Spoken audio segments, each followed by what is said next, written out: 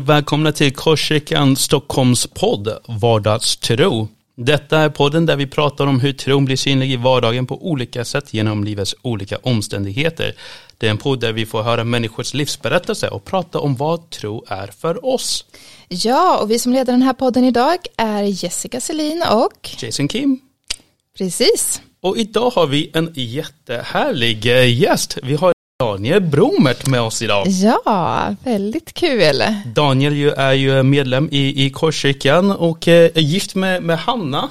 Precis. Men precis. Daniel kom in under covid-pandemin, så det är kanske inte alla som känner Nej, det är Daniel. mycket möjligt. Ja. Jessica, du har ju ändå träffat Daniel. Vad skulle du säga? Ja. Vi har ju inte träffats jättemycket, men det jag tänker på när jag tänker på Daniel är för det första en väldigt ödmjuk människa. Det är det första jag liksom slås utav.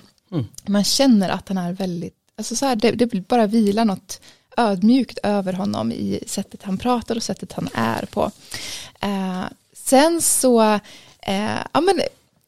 skulle jag säga att han är en man med mycket kraft. Alltså det känns som att Gud verkar genom honom verkligen i hans vardag och i hans liv. Så det är väldigt spännande. Vad är dina intryck av Daniel sådär, när du har träffat honom? Jag tror jag har ett liknande bild. Ordet jag skulle använda är gentle. Alltså på engelska, mjuk på svenska. Precis. Men lite åt det här ödmjuk hållet. Men han har en väldigt mjuk framtoning, så man känner sig ganska trygg i mötet med honom. Det annan sak som jag märkte honom är att han är väldigt intresserad av en. Så när man sitter ner med Daniel, man känner liksom att jag har hans uppmärksamhet. Men det är ingen så här aggressiv, så här intens uppmärksamhet, utan det finns en mjuk och välkomnande så här närvaro som jag tycker är väldigt trevligt. Ja, det är trevligt. Så är det. Och sen så förstår jag vad du menar med att han är en kraftfull person. Ja, men det känns som att det liksom... Ja, men jag tror att det finns andens kraft vilar över honom på något sätt. Ja. Liksom. En villighet att tjäna i Guds kraft. Och jag tror att han vill se människor bli berörda av Gud. Så han har liksom sina ögonen öppna för det liksom, i mötet med människor. Och det är bra att ha i församlingen. Det är bra, det håller jag med. Jag gillar också kommen av kraft och trygghet. Alltså, folk får känna sig väldigt trygga, men samtidigt är det mycket liksom power i det han gör och säger. Ja, den kommer är bra. Jättekul. Det ska bli spännande att lära känna honom mer, känner jag. 100%. Nu har vi verkligen sålt det här. Ja, precis. Ingen press, Daniel. Precis. Men vänta, Jessica, det har varit ett tag sedan vi pratade. Ja, precis. Det har varit jul och nyår och grejer. Hur har du haft det? Ja, men jag har haft det bra. Vi har varit hemma hos våra föräldrar, Simons och mina föräldrar, och haft en jättebra jul och nyår. Något minne som du vill bära med från julen? Ja, men när Jakob träffade jultomten är ju ändå väldigt mysigt. Han blev inte så rädd som jag tänkte mig, men det var väldigt så här respektfullt. Eller så här, man bara ser hur, nu är det jultomten som kommer. Det var väldigt stort för honom. Det var väldigt sött. That's awesome. Ja. That's awesome. Du då? Hur har din jul och nyår varit? Det har varit så där. Vi åkte på en förkylning, både Mira och jag, så vi har haft en sån här sjuk jul. Det är inte kul. Så det var mycket så här, like a lazy all week. Men vi fick Annie och vi fick kolla på ganska många Harry Potter-filmer. Så det var ganska trevligt ändå. Ja, det är trevligt. Så det var väldigt mysigt. Men då kör vi igång kanske. Ja, det gör vi. Ja, det blir bra.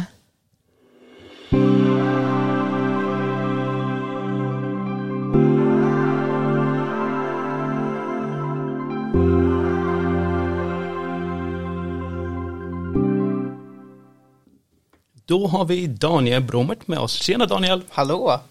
Daniel, 08, born and raised, stockholmare. Det stämmer. Ganska rare, tycker jag, i Stockholm för att träffa någon som är faktiskt född här. Ja, det känns ovanligt att träffa 08. Ja. Och du är gift med Hanna och medlem här. Vad gör du på vardagen? Ja, men på vardagarna, det är spännande att du ställer den frågan idag, för att det har förändrats lite idag. Jag har börjat plugga men jobbar 60% på ett arbete där jag jobbat rätt länge. Så att, men jag har jobbat med försäljning i 8-9 år.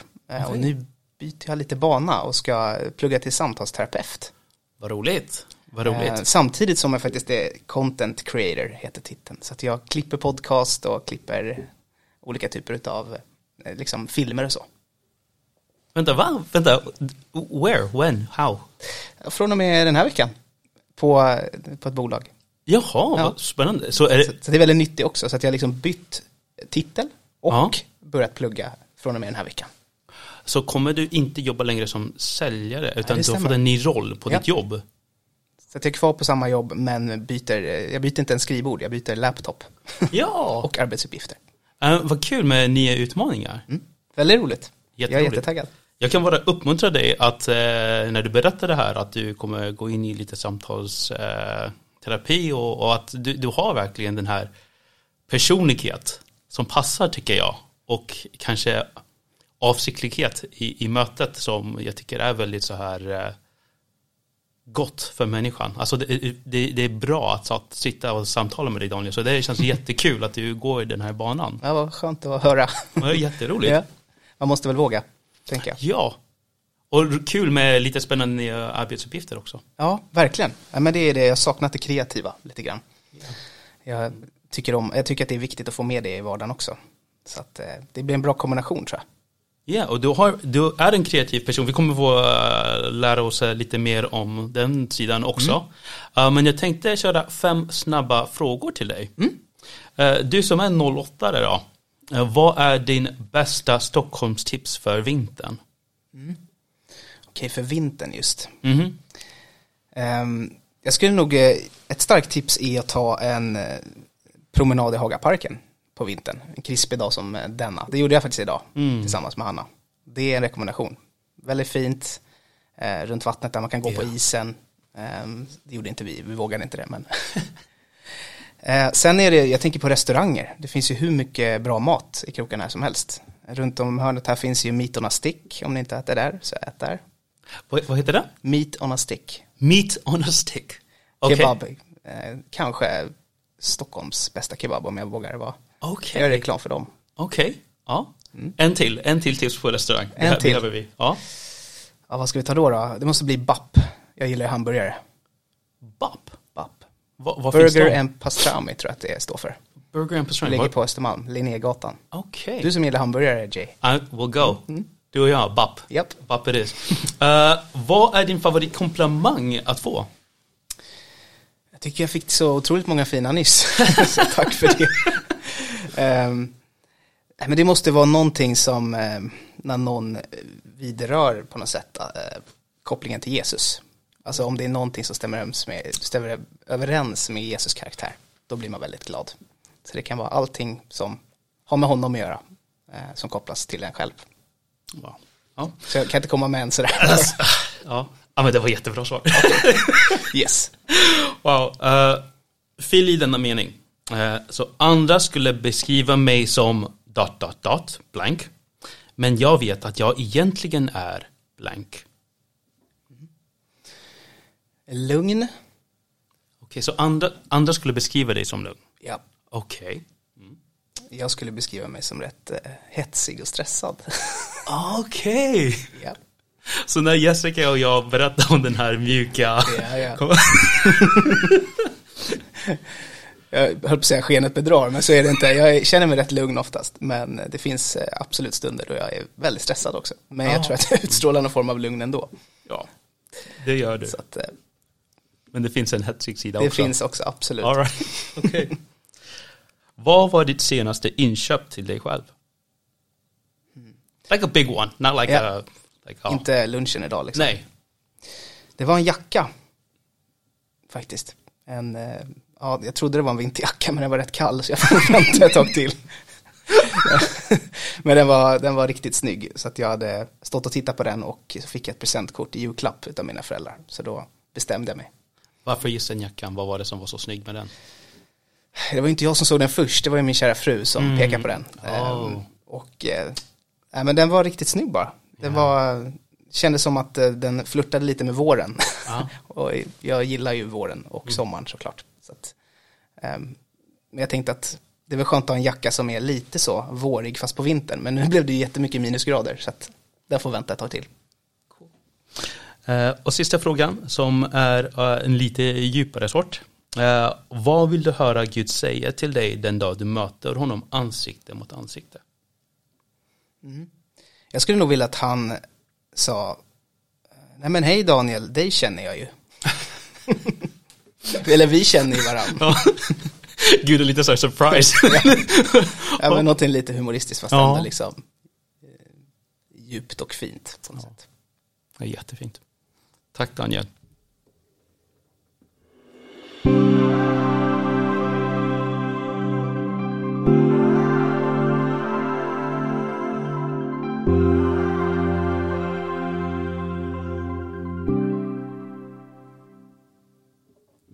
Så vi har fått lära känna dig lite grann, men det finns lite saker om dig som var väldigt så här nytt och spännande för mig att höra. Så du kom in i församlingen under covid, så kanske inte så att många inte känner så jättemycket om dig. Till exempel att du har varit med i en rockband och att du har turnerat runt Europa. Kan du inte berätta lite grann om musiken i ditt liv? Musiken har varit en jättestor del av mitt liv. Jag började spela piano när jag var 7 år. Jag var medtvingad, tror jag, mer eller mindre till Immanuelskyrkan här bredvid. Där jag tog pianolektioner. Det var inte kul de första åren, men sen blev det kul när man väl började kunna spela piano. Och framförallt när jag var 14 så började jag spela i ett rockband.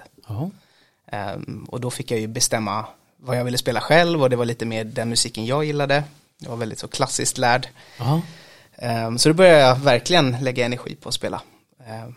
Så vi började skriva egen musik efter ett par år sådär. Vi spelade mest covers i början. Och sen men gick det bättre och bättre. Vi började skriva egen musik. Vi blev signade på ett bolag.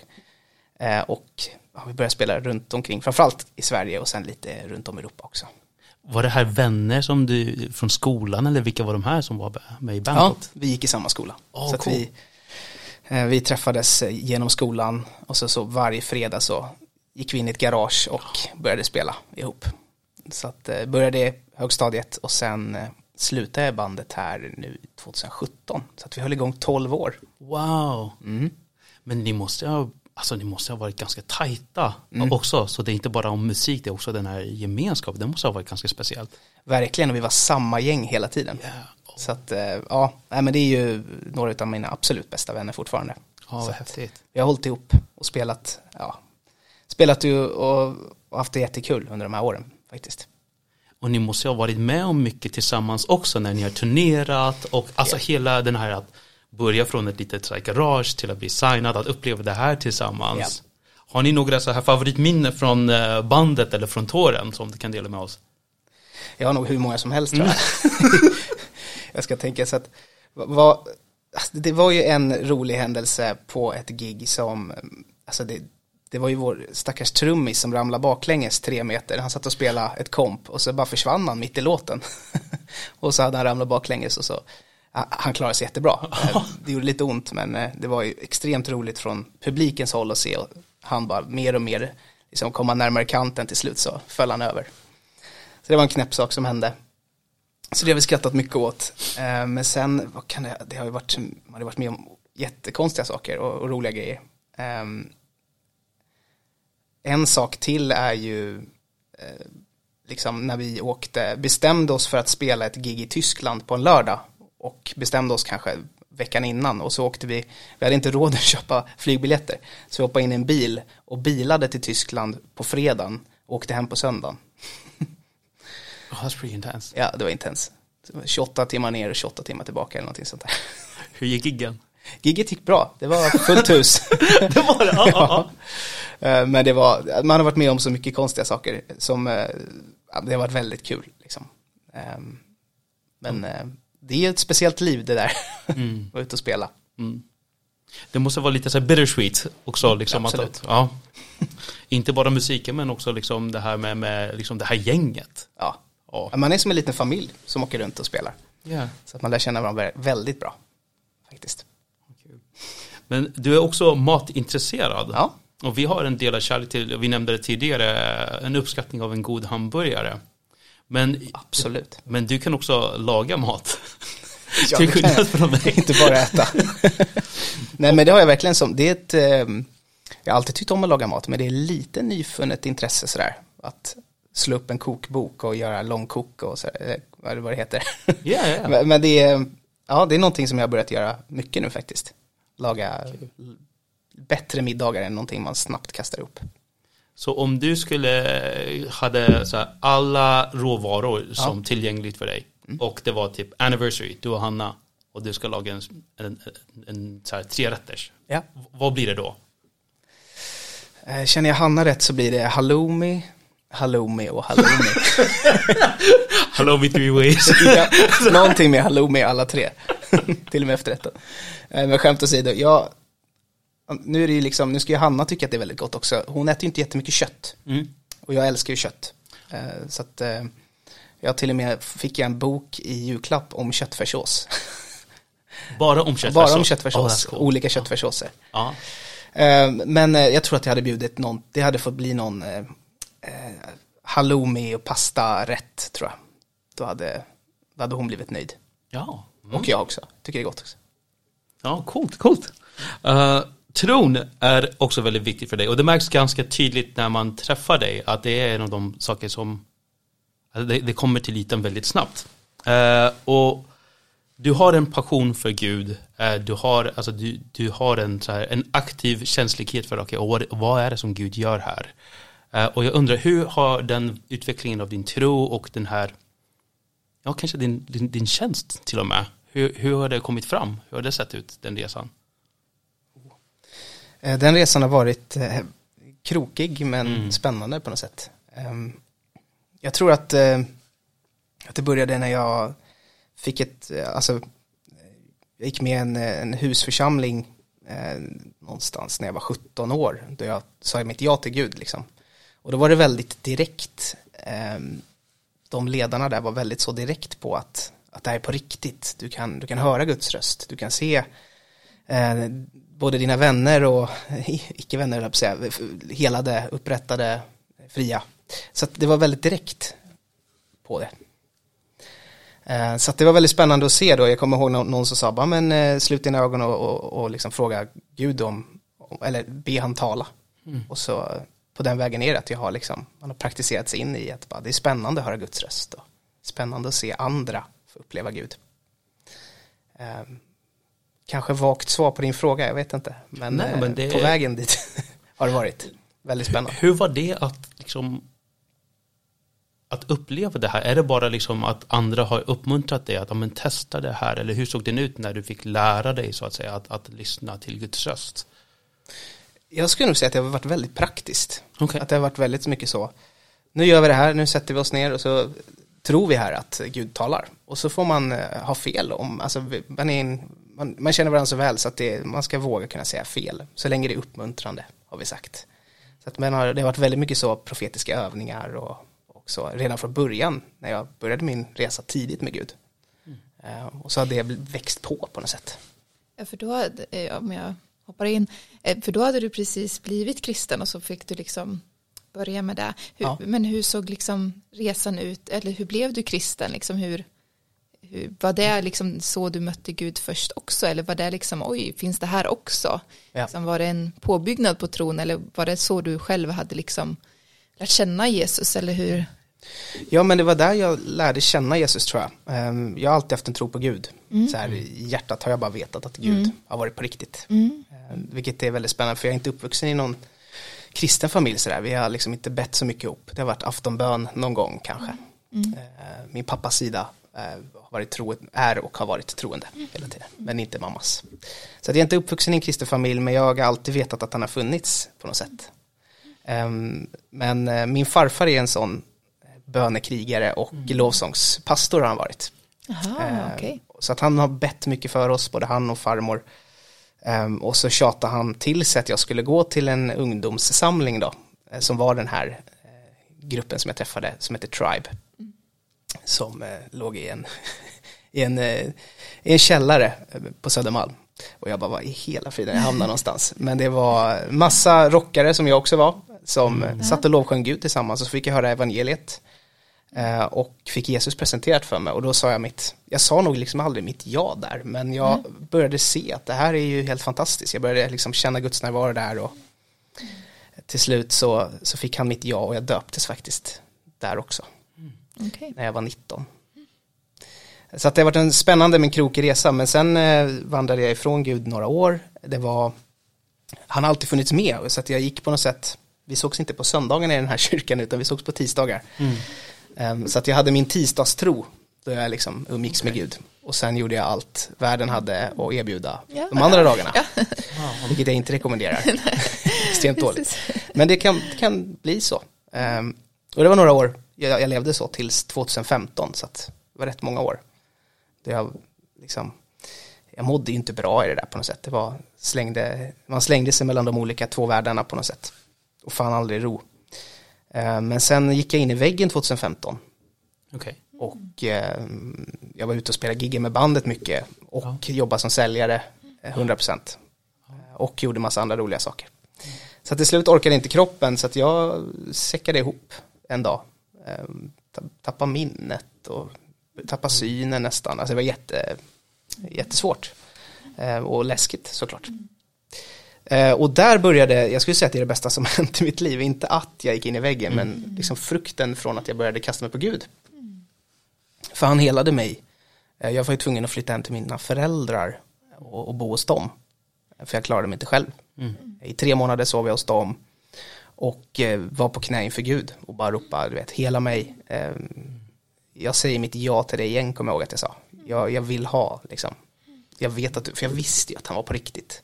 Så jag tänkte bara, vad har jag hållit på med? Hålla på att skjuta på absolut det bästa. Gud, det är han man vill liksom, han är ju min kung. Varför ska jag hålla på och göra allt jag känner för och när det inte är bra för mig? Så där blev det en skiftning. Och det började liksom, jag fick en brinnande tro för första gången. Där det faktiskt var så här, det här är ju på riktigt. Varför skulle jag väl göra något annat? Okay. Och blev helad i kroppen. Så att jag hade ju liksom stickningar i kroppen och jag orkade inte gå, var vaken och hjärnan funkade inte. Så att han helade mig steg för steg. Vilket är helt fantastiskt. Wow. Så att från någonting väldigt tufft till någonting, jag lever ju i det nu liksom, i en fantastisk församling och med vänner som pekar på Jesus. Och det är det bästa som hänt. Wow. Fantastiskt. Alltså den här resan från det här, jag vill gå tillbaka lite grann av det här, du sa att du levde lite grann en så här tisdagstro. Ja. Och sen levt lite så här skillnad under vardagen. För jag tror det här är någonting som kanske många kan känna igen. Och vad var det, eller du kollar tillbaka, liksom, vad var signaler som du visste att liksom, men det här är inte riktigt okej. Och hur kunde du känna in liksom, Guds kallelse även under den perioden på något sätt? Jag tror att man oftast vet om man slängs mellan de världarna liksom. Och mer eller mindre gör vi ju alla det. Vi är ju i världen liksom. Men jag tror att det handlar mycket om att ödmjuka sig och ge Jesus en chans att få förvandla en. Att man inte håller fast i att jag är den här personen. Till exempel, ett exempel är när jag var i Älvsjö där jag är uppvuxen och mötte några gamla bekanta på bussen. Så fick jag aldrig frågan, tja Daniel, hur mår du? Utan det var alltid, hej Daniel i Bohemian Lifestyle. Alltså det hette ju bandet som jag spelade i. Hur går det med bandet? Så jag var ju Daniel i bandet. Så att min identitet var liksom aldrig i Jesus utan i mina drömmar som jag hade byggt upp. Eller mina drömmar om att få bli den här rockstjärnan eller toppsäljaren eller vad jag nu ville vara. Så att jag tror det handlar om att bara våga ödmjuka sig och låta en formas efter vem Jesus säger att jag är. Var det någon gång du kände att jag vet att Gud liksom flera gånger försökte tala till mig och liksom innan du gick in i väggen liksom att han försökte dra dig liksom till sig om man ska säga och att du liksom så här, jag visste om att han sa kom eller så här, men att kan du se att när du ser tillbaka att men den här gången försökte han liksom dra mig till sig eller så att du kunde. Jo, absolut. Det finns det nog många exempel på, tror jag. Jag minns en gång då jag var med min dåvarande församling. Liksom, vi hade någon sån mini-lärjungaträningsskola över en helg. Och då fick jag säga då var det en av ledarna där som bara upplevde att så här, Daniel, du måste nog säga ditt ja igen till Gud. Och jag var så här, men det har jag ju redan gjort. Så visste jag någonstans att jag lever ju inte i det. Utan jag har ju sagt mitt ja, men är fortfarande på distans till Gud på något sätt. Så att då sa jag mitt ja, och då var det också så att vi pratade om att det kommer innebära en skillnad. Det kanske inte alltid är så skönt i början när man går in på den här nya vägen. Men det kommer bli någonting fantastiskt utav det. Så att det hände ju jättemycket efter jag valde honom igen på något sätt. Det är skillnad på att säga sitt ja och sitt ja. Är det faktiskt. Det har varit krokigt många gånger sådär, men det är fint när man sen kan titta tillbaka på det och se att han var med i hela storyn. Och jag har inte levt jättelänge, 30 år, så att han är nog mycket mer spännande. Du nämnde att en av de sakerna som drog dig kanske lite grann var den här prestationen på jobbet. Att liksom vara liksom en toppensäljare. En annan var liksom det här med ditt band. Men du jobbar ju kvar, eller du har jobbat kvar som säljare ett tag nu. Men du är fortfarande i samma företag. Och jag undrar när det här skiftet kom. Där du börjar identifiera dig mest utifrån liksom vem Jesus är och vad han har gjort för dig och du i honom. Hur har det förändrat hur du förhåller dig till jobbet till exempel, som du fortfarande är i? Ja, jag kommer ihåg när jag gjorde en missionsresa 2017, en sån DTS som är stor del anledning till, liksom, jag växte otroligt i min tro där. Och då sa jag på ett fik där, jag kommer aldrig mer bli säljare. Och så kom jag tillbaka till Sverige, det dröjde 2 veckor, sen jobbade jag som säljare. Så att jag har alltid haft en sån längtan efter någonting annat, men jag har blivit lite bekväm i vad jag kan och vad man liksom har. Jag vet att jag var bra på det, och då går man lätt tillbaka till det för att det är en trygghet. Men sen har jag heller inte upplevt att Gud har sagt någonting tydligt annat. Och jag har inte riktigt vetat vad det har varit förrän kanske nu. Men din fråga kopplat till lite så identitet och liksom sådär, så tror jag att det var där men efter jag blev helad och även var på Hawaii på den här DTSen som Gud började tala mycket till vem jag är och vad han vill att jag ska göra. Alltså det var väldigt skönt att känna att nu är han tydlig. Och det tror jag har varit hela tiden, men jag tror inte att jag har lyssnat förrän då. Och jag kan nog bli ännu bättre på att lyssna idag också, men det var väldigt fint att få höra träffa människor som pekade. Alltså om jag ska vara liksom, det är också skillnad på vilka man blir ju vem man umgås till med, höll jag på att säga. Man blir ju liksom, så att jag var med människor som pekade i en riktning på Jesus hela tiden. Jag kommer ihåg att när jag gick och la mig så hörde jag folk utanför fortfarande be. Så jag var ständigt sånt flow. Och där hände det mycket i att så här, nu vet jag nog vad jag ska göra när jag kommer hem. Det var skönt. Från den här resan. Men det är väl inte alltid solklart varje dag vad man vill göra och vad man drömmer om och sådär. Men han talar om man är villig att lyssna. Liksom. Det låter som att den här DTSen, alltså det är en del av YWAMs träningsskola, eller hur? Yes. För ni som lyssnar hemma, att ni fick, eller du fick ta en tid, en period, inte bara tidsmässigt men också i ett annat environment. Och faktiskt bara fokusera på, men Gud, vad vill du? Jag kommer ihåg det, känslan när jag satt i bussen från flygplatsen. Först så tänkte jag, vad i hela friden har jag gett mig in på? Alltså jag sitter på en buss på andra sidan jorden och ska gå någon form av missions. Jag har ju aldrig sett mig som missionär på något sätt.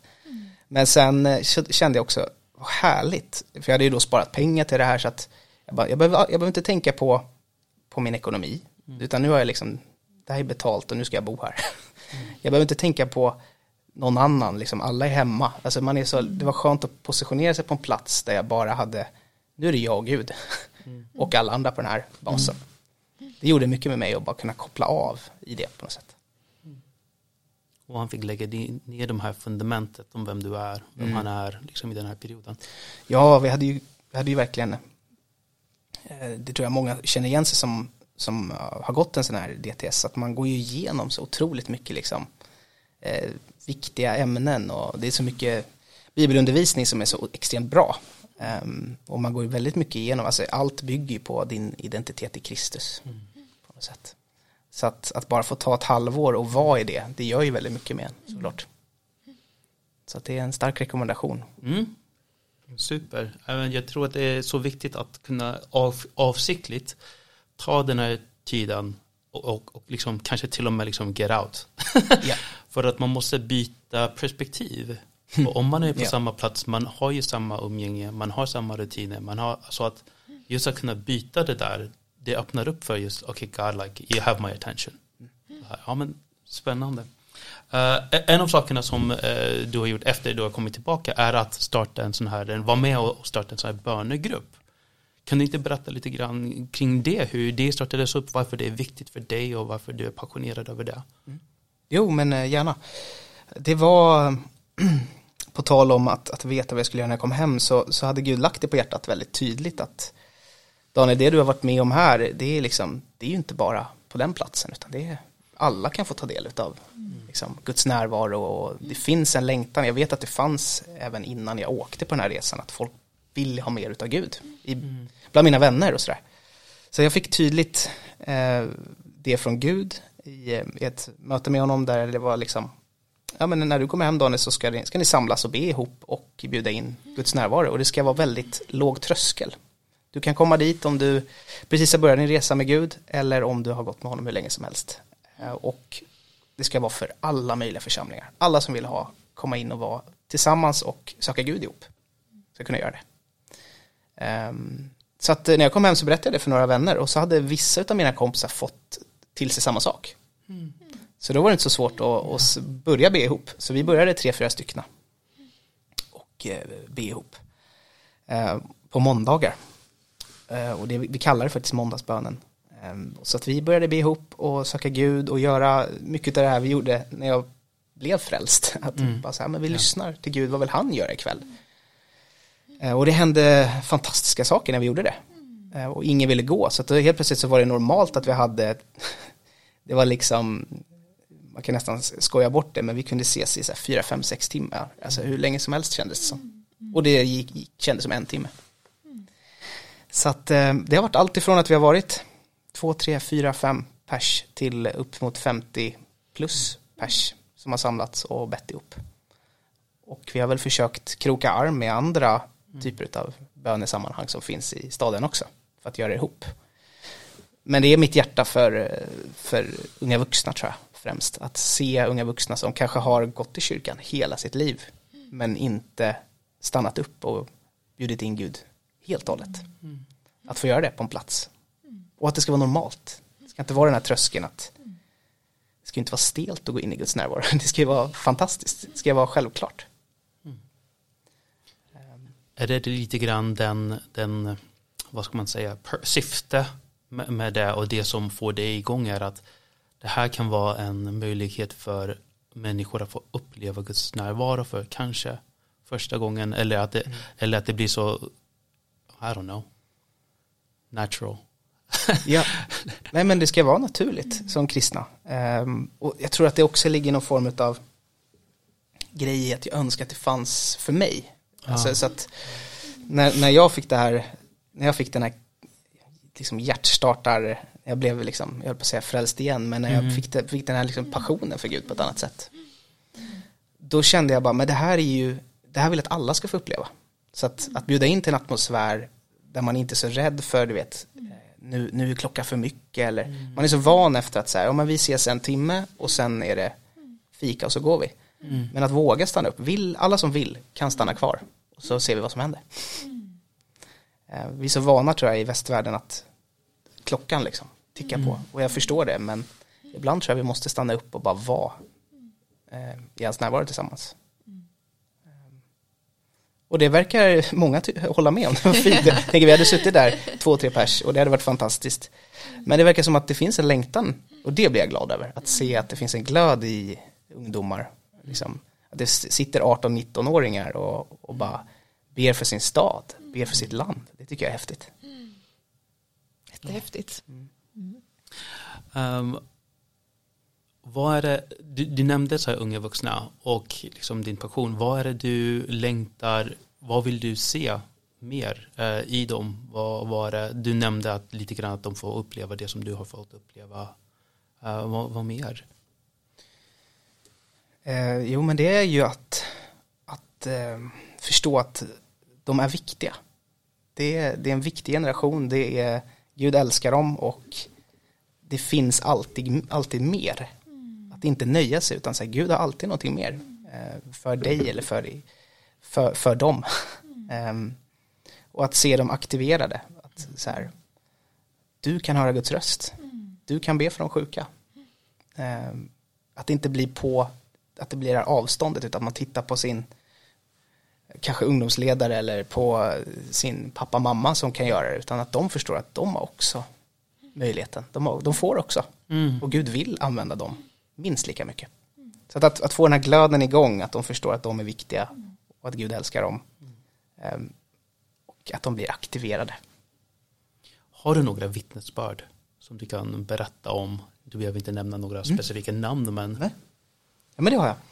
Jag har en kille som jag har bett mycket med på de här måndagarna. Han sa till mig efter säkert ett år, för att han fortsatte komma. Det var rätt nytt för honom där med bön. Och han var uppvuxen i kyrkan, så att han hade gått i kyrkan sedan han var bebis. Och så sa han, jag hörde Gud för första gången. Nu förstår jag. Gud talar ju till mig också. Och jag blev jag började typ gråta liksom. Att bara förstå att Gud talar till honom. Han har varit i ett sammanhang där man har pratat om Gud. Men han har inte förstått att Gud talar till honom. Och att se honom, han gick ut på en annan nivå av frihet den dagen liksom. Det tycker jag var vackert. Och sen är det väl alltid fett med stories om folk som blir helade fysiskt. Någon kommer in och får, jag gillar liksom när rummet är aktiverat så att man ser, helt plötsligt hör man någon längst borta bara, men jag upplever att någon har ont i knät, och så står någon, men det är ju jag, och så blir den personen helad. Och det kan vara ett lillfinger eller det kan vara cancer, det kan vara vad som helst. Gud bryr sig om att hela. Det är liksom viktigt att, för att fatta det kort, det är coolt när ett gäng unga, hungriga människor blir aktiverade och liksom bara, men jag hör det här. Ja, men då gör vi det tillsammans. Att det blir inte bara Daniel som står och ber och andra lyssnar, utan alla är igång. Det är coolt. Ja, men det låter som ett fantastisk samling. Men må Gud fortsätta så här välsigna de här samlingarna. Det låter så helt fantastiskt, Daniel. Vi tar en sista fråga med Daniel.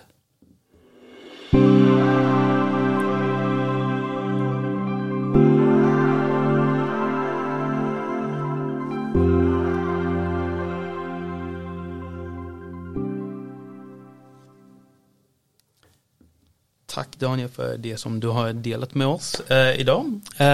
Vi har en sista fråga till dig och vi ställer alla våra gäster. Det är, vad betyder vardagstro för dig?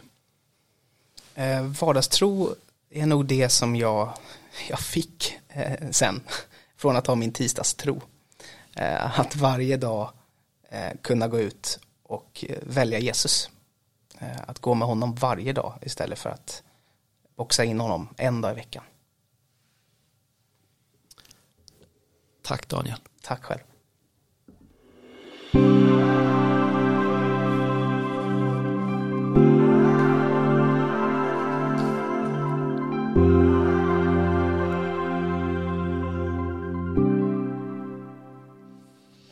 Ja, du Jay. Yeah. Spännande.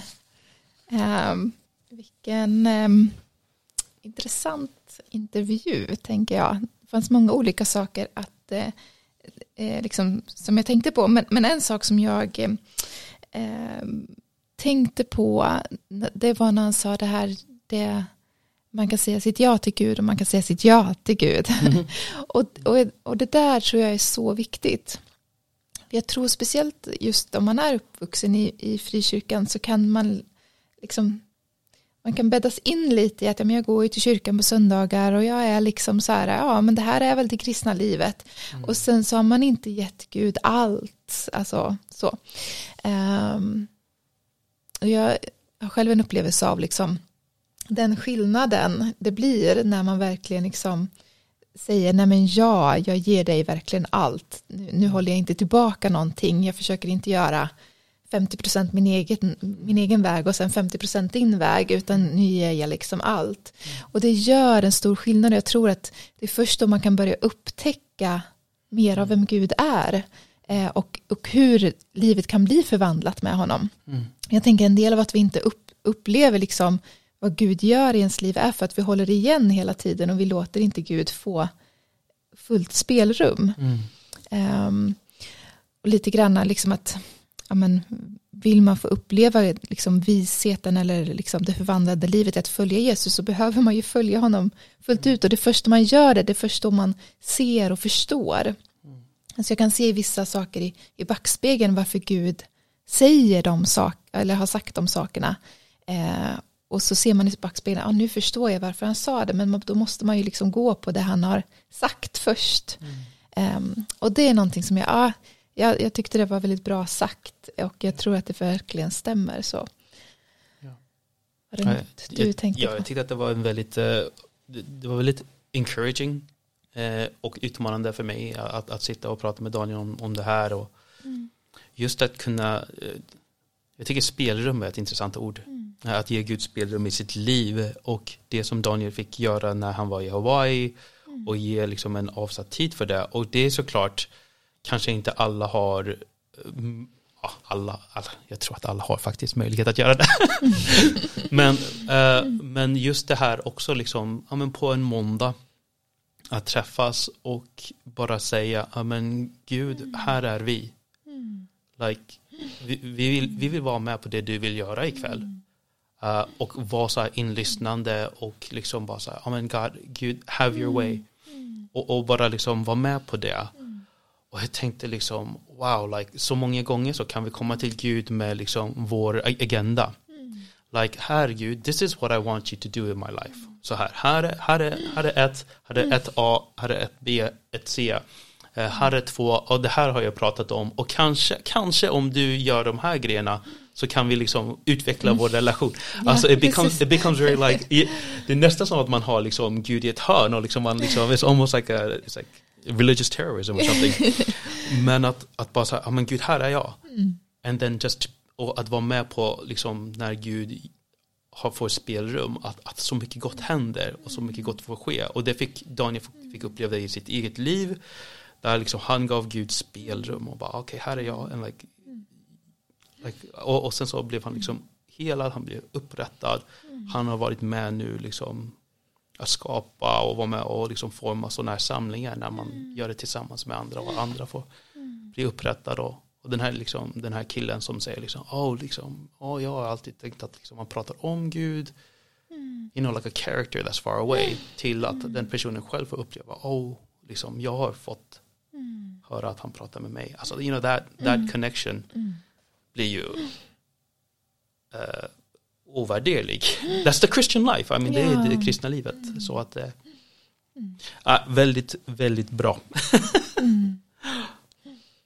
Jag tänker att vikten av att forma sådana sammanhang för lätt, alltså våra gudstjänster, i alla fall om man kommer ny i tron, så våra gudstjänster blir ju väldigt liksom, eller man kan ju missa det livet om man bara liksom går på våra gudstjänster, för att det är liksom inte så lätt kanske alltid göra med så många i många olika åldrar och så, men att ha de sammanhangen där man får upptäcka sådana saker och där man får träna sig, och det är lite där vi hoppas med våra hemgrupper ibland, att det ska få vara en sån plats där man får träna sig att höra Guds röst, be för varandra och så vidare, och att det ska vara en trygg plats att liksom öva och få prata om sådana här saker och få höra varandras erfarenheter och så. Så att liksom det behöver finnas en uppmuntran om du känner det som lyssnar att det där livet har inte jag upptäckt med Gud. Ja, men då finns möjligheten, så kontakta Daniel eller kontakta någon av oss, så hjälper vi dig till ett sammanhang där du kan få växa. Men om ni är sugen på det här, varför inte testa det på en gudstjänst? Eller varför inte testa det liksom på en arbetsplats? För jag tänker lite grann så här, liksom, att ge Gud uppmärksamhet och vara öppen till Gud och ge honom spelrum. Det kan man. Alltså det måste man kunna göra det oavsett liksom, vart man är. Jag tror det hjälper oss. Det hjälper oss när vi har stämningsfull musik och vi bestämmer en tid och vi har liksom, vi varmar upp. Lite så här, men det är mest liksom, det hjälper oss. Men Gud talar hela tiden. Ja, jag tänker så. Och att liksom, om man kommer till en arbetsplats liksom, att men Gud, vad vill du göra idag här? Eller på liksom, när man ska träffa till sina vänner, liksom, Gud, visa mig någonting idag. Vad vill du liksom, visa mig någonting? Like that could be exciting. Eller vad skulle hända på våra gudstjänster om alla kom och 100%. frågade Gud, vad vill du att jag ska göra idag? Vad är det du 100%, längtar efter? Är det någon du vill att jag ska tala något ord till eller så? Och tänk om vi alla kom med den inställningen, vilka spännande gudstjänster vi skulle få. Det skulle vara väldigt intressant. Yeah, I mean, why don't we do that? Ja, jag är på. Ja, absolut. Det är jätteroligt. Ja, det är, se. Ja. Kanske vi gör på söndag helt enkelt. Vi får uppmuntra varandra lite grann kanske liksom på våra gudstjänster. Liksom, men vi vet att ni kommer massor med frågor, ni kommer massor med liksom, bagage och så här. And God wants to meet you. But like, hey, varför vi inte liksom ge lite tid till Gud idag och bara säga liksom, Gud, vad är det du vill? Vad vill du göra idag? Ja. Här är vi tillsammans. Ja. Det håller jag med om. Det är lite tråkigt nu att man inte får röra sig någonstans i bänkarna och man får inte gå någonstans. Så det är vad vill du göra på den här platsen? Det jag sitter, men ja, det är bra. Ja, precis. Mellan de här 1,5 meter vi står med varandra. Precis. Ja. Men jätteroligt att ha Daniel med oss idag. idag. Jätteroligt. Och vem har vi nästa gång, Jessica? Ja, nästa gång så har vi Åsa Engdahl. Nice. Ja, jättespännande. Så det blir roligt. Podden läggs ut torsdagar klockan 13:30. Så lyssna gärna på den nästa vecka. Den finns där poddar finns. Då får vi önska er som har lyssnat en jättefin vecka. Hej då! Hej då!